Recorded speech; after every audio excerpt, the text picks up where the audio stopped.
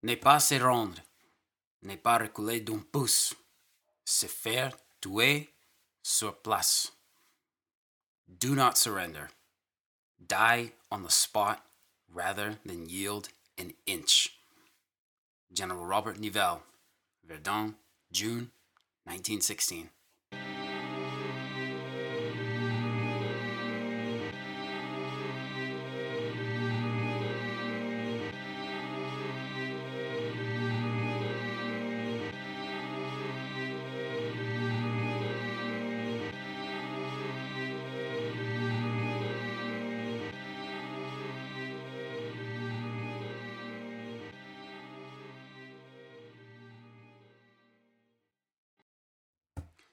Hello, and welcome to the Battle of Verdun podcast episode 9, Fury in the Desert. The Verdun battlefield was now fully enveloped in blazing summer heat, and the previous 4 months of endless artillery duels had, quite literally, wiped the compressed battle area into an unrecognizable desert. The hills and ravines on both banks of the river Meuse had every copse of trees and stand of woods first blown to stumps and then ground to wood chips and shell craters. The little hamlets that sprinkled the area were dirty gray smears in the brown earth, now so thoroughly churned it had the consistency of sand. Vegetation no longer grew. The ground itself was so poisoned with explosive and chemical residue that new growth simply withered and died, if it wasn't blown apart first. In this desert, there lived, if you can call it that, tens of thousands of men huddled in crude trenches or shell craters. The desert moonscape made map and land reference points useless. Any unit of any size, French or German, was exposed and never made it to their sector of that imaginary place called the front line without casualties. Once there, the survivors dug holes into the earth or pressed themselves against the side of a shell crater as their enemies sought to blast them out with unending pounding from the guns. Units and pieces of units frequently found themselves isolated at Verdun. This was one of survivors' strongest sensory memories of being cut off from the world in this horrific landscape. The men you dived into that shell hole with could be the only faces you'd see for the next several and interminably long days, going crazy in the heat with no water and terrible swarms of flies that flitted from the dead all around you to whatever meager rations you might try to eat. In the desert, both faded Horizon Bleu and dusty Feldgrau suffered terribly in the heat. Water and the getting of it up to the front line was a dangerously urgent issue for Poilu and Frontschweine alike, as each liked to kill the other's ration carriers if they caught them in the open. So thirst was everyone's enemy, and a source of madness that could evaporate what discipline remained when water became available. Drinking out of corpse-filled shell holes was not uncommon, come what may afterward. The long dead and recently dead lay and remained everywhere, getting buried and chopped up and reburied by the constant artillery. Now, in the summer heat, it was worse than before because they were rotting rapidly, tainting everything with the smell of death. A French officer stuck in a dugout under bombardment noted that at first it was the face of a weeks dead Poilu, immured in the earth wall across from him, that stared back at him with sightless eyes. A German shell hit his dugout, burying that Poilu again, but disinterring part of an also weeks dead Algerian tirailleur, noted by his khaki uniform. Hours later, another shell hit the dugout and reburied the dead Algerian with the dirt that had been entombing a third body. How do you walk away from that horror with your mind intact? This, of course, based on if you could walk away at all. So, in the desert, the French and Germans continued hacking away at each other. After June 8th and the fall of Fort Vaux, rain fell in sheets, turning the place into mud and meat soup. On the French side, there was panic now. Once again, General Pétain's line of resistance had been shot full of gaping holes. It was worse than before. Directly to the south of Fort Vaux lay Fort Tavannes, towards which the Germans were pushing with little success. To the southwest of Vaux was a ridgeline running northwest to southeast, on which were sited the Ouvrage de Théaumont, the ruins of Fleury village, and Fort Souvy. The Ouvrage and Fleury were already being fought over savagely by the infantry. For the French Second Army defending Verdun and the Army Group Center that overwatched the battlefield, they honestly didn't know if Forts Tavannes and Souvy could hold. They weren't sure if the French line on the right bank could hold. Even the supremely confident General Robert Nivelle was now ringing up Pétain and higher and asking to evacuate the right bank. Any available French troops were sent to Verdun itself to dig trenches around the ruined town. The Ouvrage de Théaumont, Fleury village, Fort Souvy ridgeline was 3 miles from Verdun itself, and it was really the last defensible terrain feature on the right bank of the Meuse. From here, headed southeast to Verdun, it was open ground. In between the ridge and Verdun was a lower ridgeline on which Forts Belleville and Saint-Michel were sited. The French had no confidence that these forts could hold out longer than a few minutes. After Belleville and Saint-Michel, it was open all the way to the city itself. So, if Théaumont, Fleury, and Fort Souvy were taken by the German Fifth Army, a now not implausible possibility that French commanders acknowledged, the French Second Army would soon be fighting a last-ditch Armageddon in Verdun's streets. The French Second Army was being ground down. With Nivelle's takeover and Joffre moving all resources to the Somme battlefront, General Pétain had seen his Noria manpower replenishment system stopped. The same units were being run through the mill on the Meuse for longer tours. Some poilus had now seen Verdun not once or twice, but even 3 times. A French infantry division, typically numbering about 15,000 men, could expect at a minimum to take 4,000 casualties during a tour in Verdun. They usually took much more than that. General Nivelle, with his constant attacks, was effectively consuming 2 French divisions every 3 days. Far more than what Pétain could scramble to replace. Because of this, morale and discipline were correspondingly suffering. On the front, French units were cracking and breaking under the weight of German artillery and infantry attacks, as well as being bombarded by French short or wrongly targeted rounds. Then factor in the heat, the lack of water, and the near total lack of any solid winds since the battle's start in February. Not only were units breaking under the strain, but units were surrendering. And behind the lines, the poilus were sullen. Cases of men refusing to go to the front were popping up. To fix the unraveling discipline, Nivelle took a "the beatings will continue until morale improves" attitude.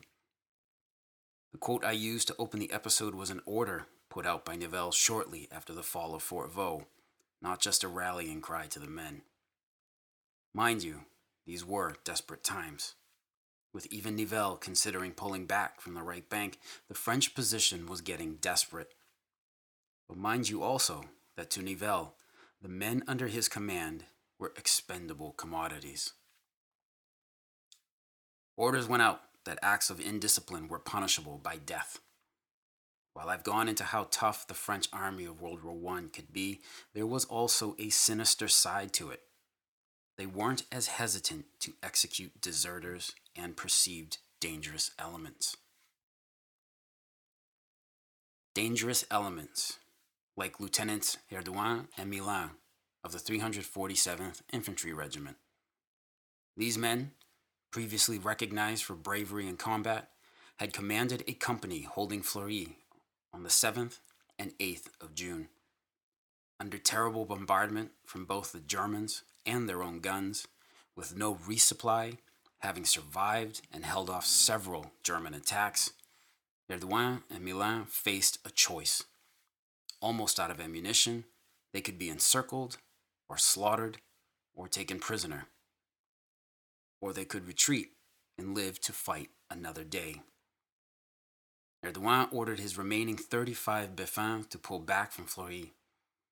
Unfortunately, this led to what was left of the 347th Infantry Regiment to break and run back with them. General Nivelle asked why such an unacceptable act would happen. Erdogan and Milan's commanding general replied he'd take care of it. The two officers were to be executed for cowardice.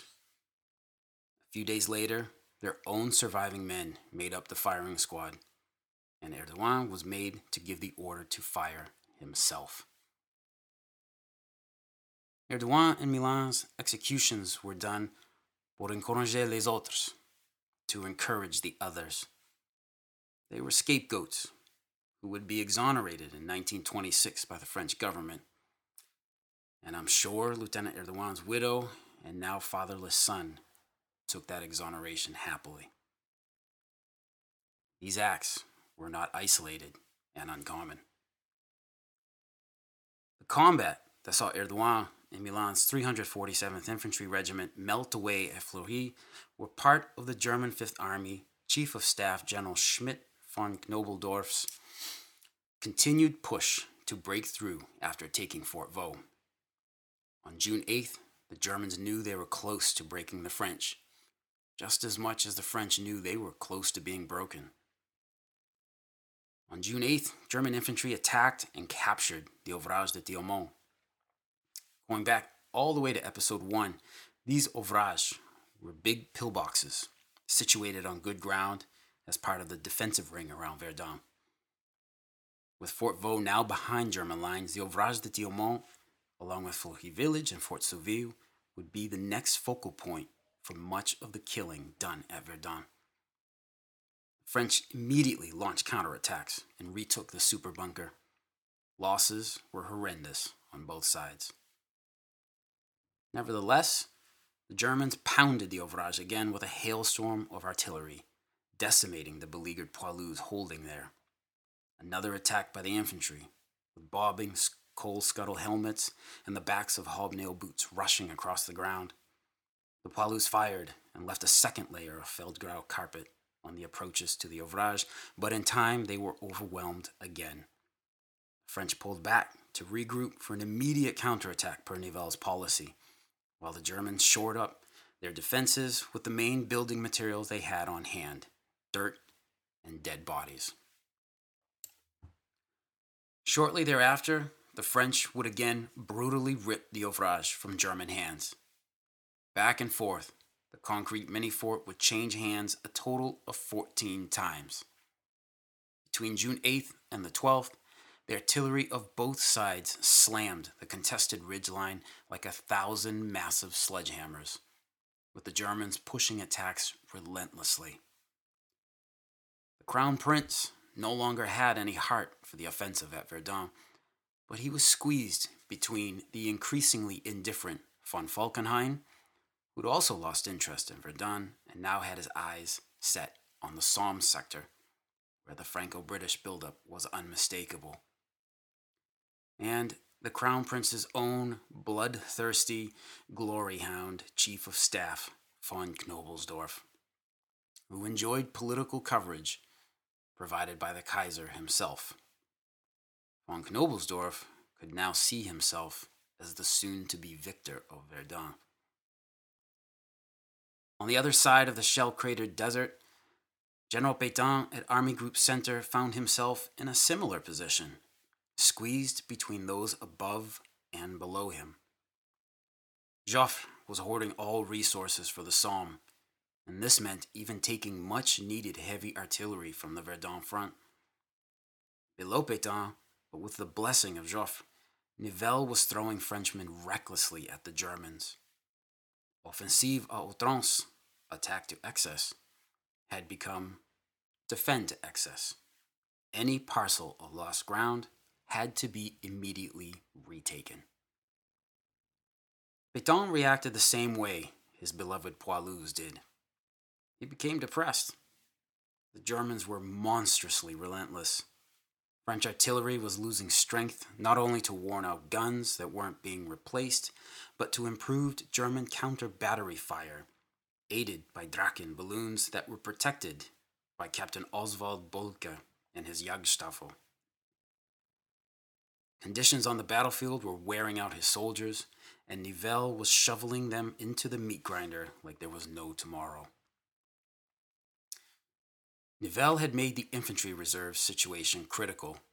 By June 12th, 2nd Army had a brigade left in reserve. That was it. And German attacks at the Ouvrage de Thiaumont and Fleury kept coming. Schmidt von Knobelsdorff sensed he was close now.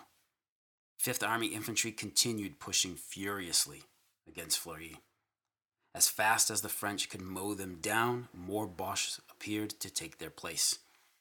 With every attack, the Germans, with commendable discipline and morale, despite suffering the same as their adversaries, inched forward. French lines strained and began to crack. And just as everyone in the French lines started to close their eyes and cringe as they waited for the next attack that would smash through, they got a lucky break. Not from Mother Nature like they had back in February, but from their allies, the Imperial Russians, thousands of miles away on the Eastern Front. There, on June 4th, after cobbling together a rickety force under the extremely competent General Brusilov, the Russians launched an attack that would forever be known as the Brusilov Offensive. The attack was aimed not at the Germans, but at the equally rickety Austro-Hungarian armies, and it hit the Habsburg forces like an unstoppable avalanche. By June 8th, the commander of Austro-Hungarian forces, General Konrad von Hötzendorf, gritted his teeth and went to von Falkenhayn for help. These two men barely hated each other for reasons that are juicy and fascinating, but unfortunately not relevant to our story. Chaos out east was bad enough that von Falkenhayn reacted in a panic.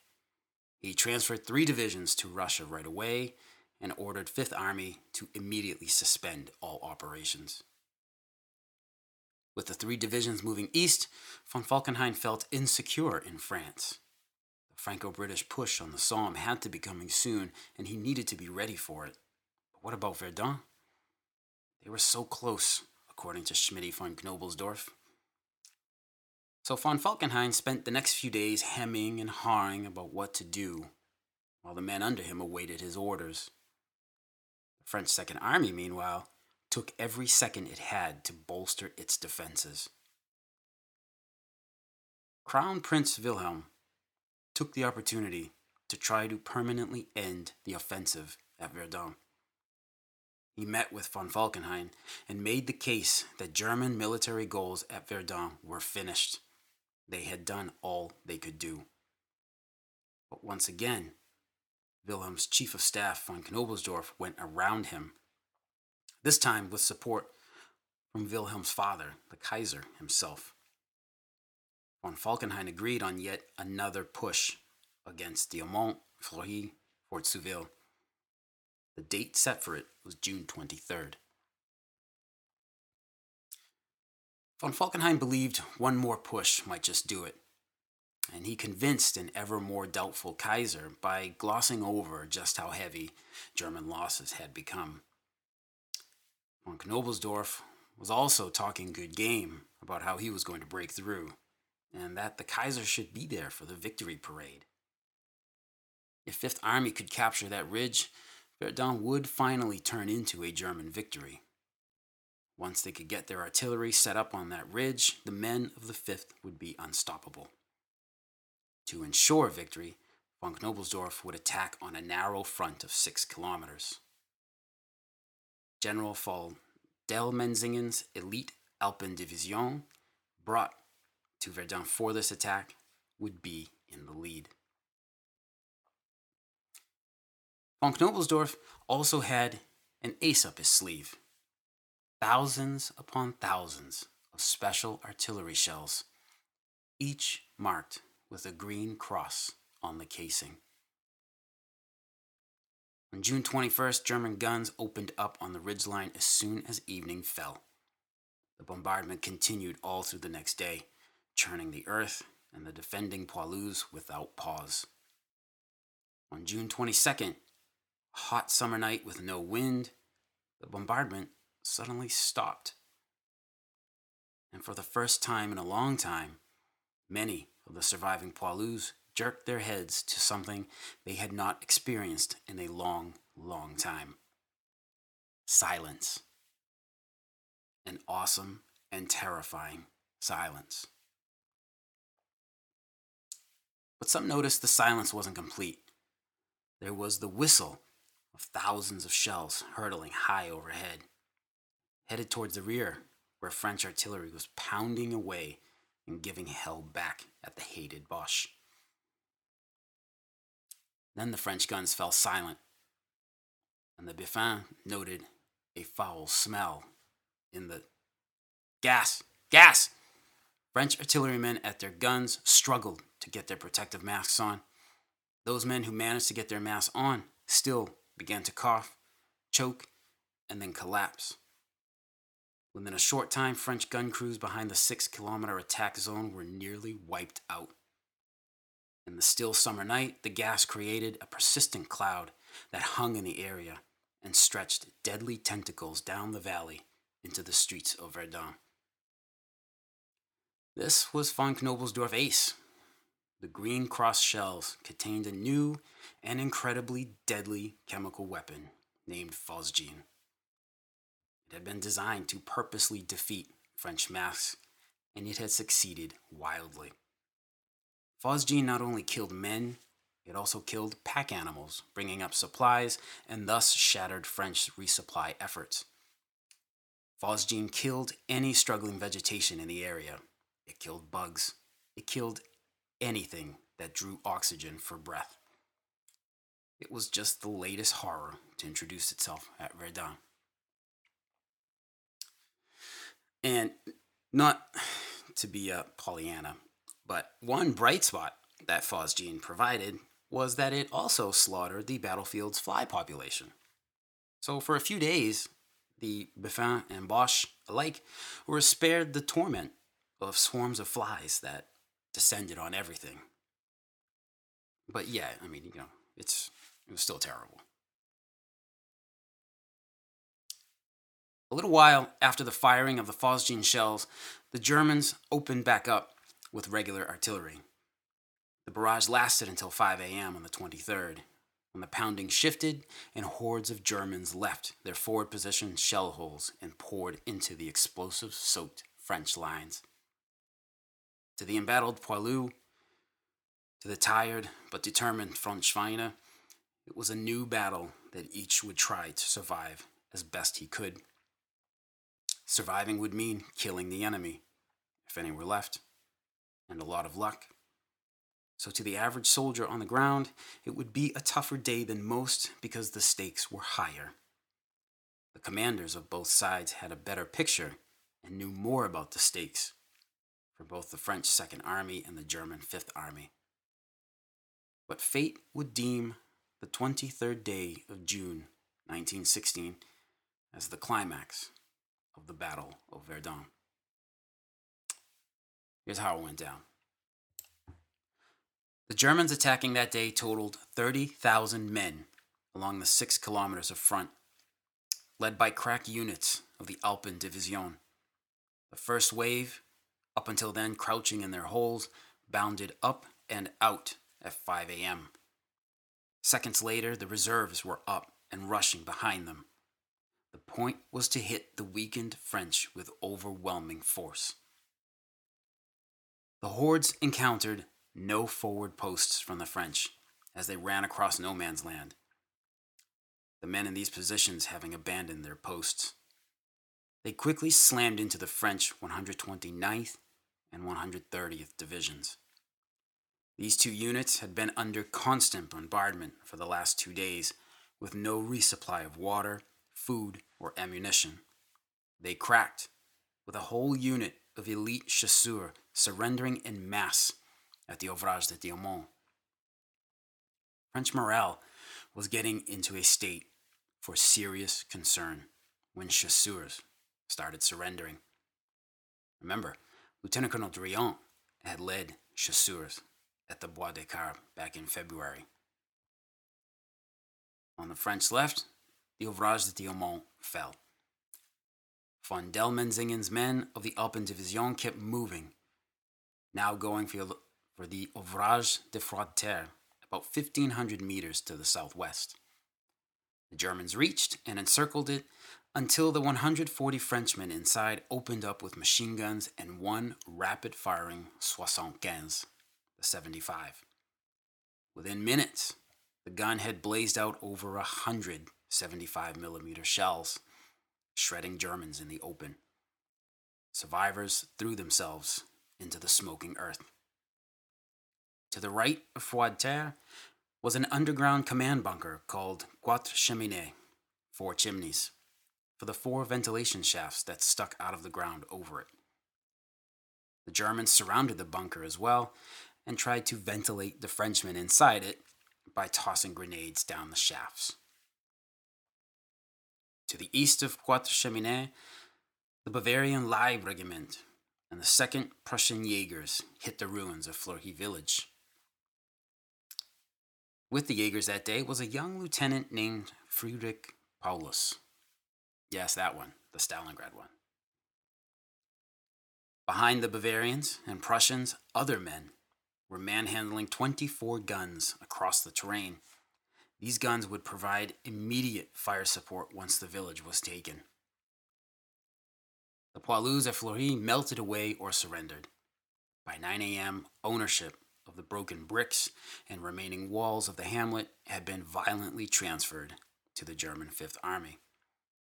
Hundreds of battered and demoralized Frenchmen were streaming back through German lines. Very quickly, Nivelle and Pétain above him understood what was going on. Tout allait craquer. Everything was breaking. Within a few hours, the Boche had pushed forward an entire mile, some 2.5 kilometers. For Verdun, that was amazing. General Pétain started to panic now, although he never showed it to his staff. But he did call up General de Castelnau to tell him the Germans were only 1,200 meters from the forts Bellevue and Saint-Michel Ridge, and that Second Army was in danger of having its artillery overrun and lost if they didn't start evacuating the right bank. The Germans were 2.5 miles from Verdun now. Behind German lines, von Knobelsdorff had ordered regiments to get their flags ready for the coming victory march through the ruined town. As if to underscore Pétain's concerns, the Germans began to fire long-shot bursts of machine gun fire into the streets of Verdun. They were indeed very close. While frontline French units had disintegrated along the 6-kilometer attack front, the Germans had failed to obliterate the units on the flanks. So while the phosgene gas had caused a devastating 1,600 casualties to the artillerymen directly behind the contested area, the gunners to either side had survived as well as anyone at Verdun could. These gunners on the flanks now had Germans out in the open and overextending themselves in a salient. You really couldn't ask for better targets. French artillery began its deadly work. Guns pounded and shells screamed into the battle zone relentlessly. The ruins of Fleury came in under an especially brutal barrage. Nivelle and his subordinates scrambled to plug the cracks in the tearing line. Units were thrown into the fight, platoons, companies, and battalions rushing to fill the holes. At Diomont, with the Germans laying flat under the murderous French fire, a new unit of chasseurs charged and body-slammed the Bavarians out of the ouvrage. At Fleury, a similar French counterattack was thrown at the Germans, who were now hastily dug in inside the village. Fighting was nightmarish, with both Boche and Poilu shooting each other down in droves as shells screamed down on them like the end of the world. The attack failed, and the counter-attack knocked the French back even more. But the fighting at Fleury continued. More Poilus moved up. On the brown of the desert battlefield, amid bursts of dirty orange flames and thick black smoke, clusters of men in dusty horizon blue surged forward desperately, rifles in arms and at the ready. Machine gun teams, bent over by the weight of their Hotchkiss M1914 gun and ammunition, stumbled amongst them. Suddenly, the hammer of a machine gun to the front, and the first groups of Poilus crashed to the ground with blood bursting from holes in their bodies. Everyone else instinctively dropped. Up ahead, sticking up and just visible through the smoke, dark shapes with unmistakable coal scuttle helmets. Rifles cracked. One of the Hotchkiss machine guns hammered back. Most of the Boche helmets dropped out of sight, but here and there a direct hit would send a red mist up, or a helmet would fall forward and stay there. With the machine gun team keeping German heads down, the surviving Poilus clambered up and over the lip of their shell craters at their officers' commands. Instantly, the Boche fire scythed into them again, with man after man dropping to the ground. But the attack surged forward, the Bell rifles leading with bayonets fixed. And in seconds, the surviving French were at the forward Boche holes and shooting at anything that moved. Germans that ran, Germans that stayed. In the heat of the battle, even some Germans who put their hands up in the air. As artillery started coming in dangerously close, those were 75s, friendlies, firing too short. The remaining men looked around briefly. They'd pushed the Boche out and back a few hundred meters. Hurriedly, Frenchmen stacked the newly dead Germans against the forward-facing side of their hole or length of trench. One of the machine gun teams laid the barrel of its gun across the back of a dead German, resting half in and half out of a shell hole. The Boche would be back in minutes to push them back out. Despite the best efforts of the French, by the end of June 23rd, the ruins of Fleury fell. To the southeast of the village, the Germans reached Fort Souvy. But the French line, stretched to the limit and paper thin, did not break open. General Pétain, deeply pessimistic, nevertheless put on his best face when he told his staff, "We have not been lucky today, but we shall be tomorrow." Joffre would have had to grunt at the shockingly calm performance. French Second Army had seen its critical sector shoved back over 2.5 kilometers in one day, while losing 9,000 men dead or wounded. Another 4,000 had been taken prisoner. Morale was sinking, but miraculously, the line had held together. It prompted Robert Nivelle to issue his famous statement of the day, "Ils ne passeront pas." They shall not pass. On the German side, von Knobelsdorff and the Kaiser did not get the chance to conduct their victory parade. What they got instead was thousands of their men stuck in a salient in the summer heat with no supplies. Kaiser packed up his things and went back to the Army HQ at Charleville-Mézières without saying much to anyone. June 23rd would be the last decent chance for the Fifth Army to break through. Next day, June 24th, artillery once again roared and shells crashed down on German positions. But these trench lines were near the River Somme, and 1,400 British guns rumbled the earth so fiercely they could be heard across the channel. The British relief effort had begun. The Battle of the Somme was underway. Von Falkenhayn could now panic and freak out, as the long-awaited Allied counteroffensive had arrived. He suspended all operations at Verdun, again effective immediately. While the Fifth Army was receiving its orders to halt all operations, General Mangin, on the other side, argued for the exact opposite. Despite the debacle at Douaumont the previous month, where half his division had been wiped out, and he was then sacked, Mangin had been brought back and promoted to command Second Corps. With even more men under his command, he was ready to get out on the battlefield and say it with his chest. But now was the time to hit the Germans.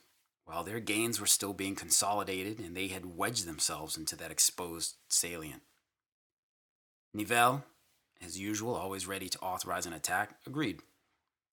Mangin launched his corps at the ridgeline 8 times over the next week, to little gain other than to bleed the Germans out.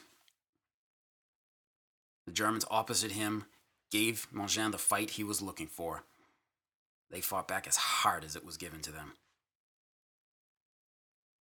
June proved to be a hard month for the poilus of the Second Army, and its highest month for losses. Another 67,000 men killed, wounded, missing. Germans lost 52,000 of their own. The bleeding white strategy had long since been shot to pieces, like everything else on the battlefield. But at Fifth Army HQ, General von Knobelsdorff had not yet had enough. Very quickly, he would scheme for the next push, the one that would really break through this time. And that's for the next episode. For some admin notes, I have put up a PayPal donate button on the website, battleofverdunpodcast.com. Donations are completely voluntary and are to help defray the cost of the website host and podcast servers. Maybe for some beer money too. Quite honestly, about half the time when I'm recording, there's a not empty glass of lager or ale to assist in production. So I'm just throwing that out there. More beer means more podcast episodes. I'm kidding. But if you do enjoy these podcasts and want to show it through a donation in the amount you wish, it will be very greatly appreciated. As always, you can check out the podcast on the website or on Stitcher, Feedburner, and Tumblr. There's also a Facebook page, and I'd like to say thanks again to listener James for the feedback. Greatly appreciate it, as always. To everyone this week, I'd like to say Joyeux Noël, Frohe Weihnachten, and Merry Christmas. Hope you all have a safe and happy holiday. Take care.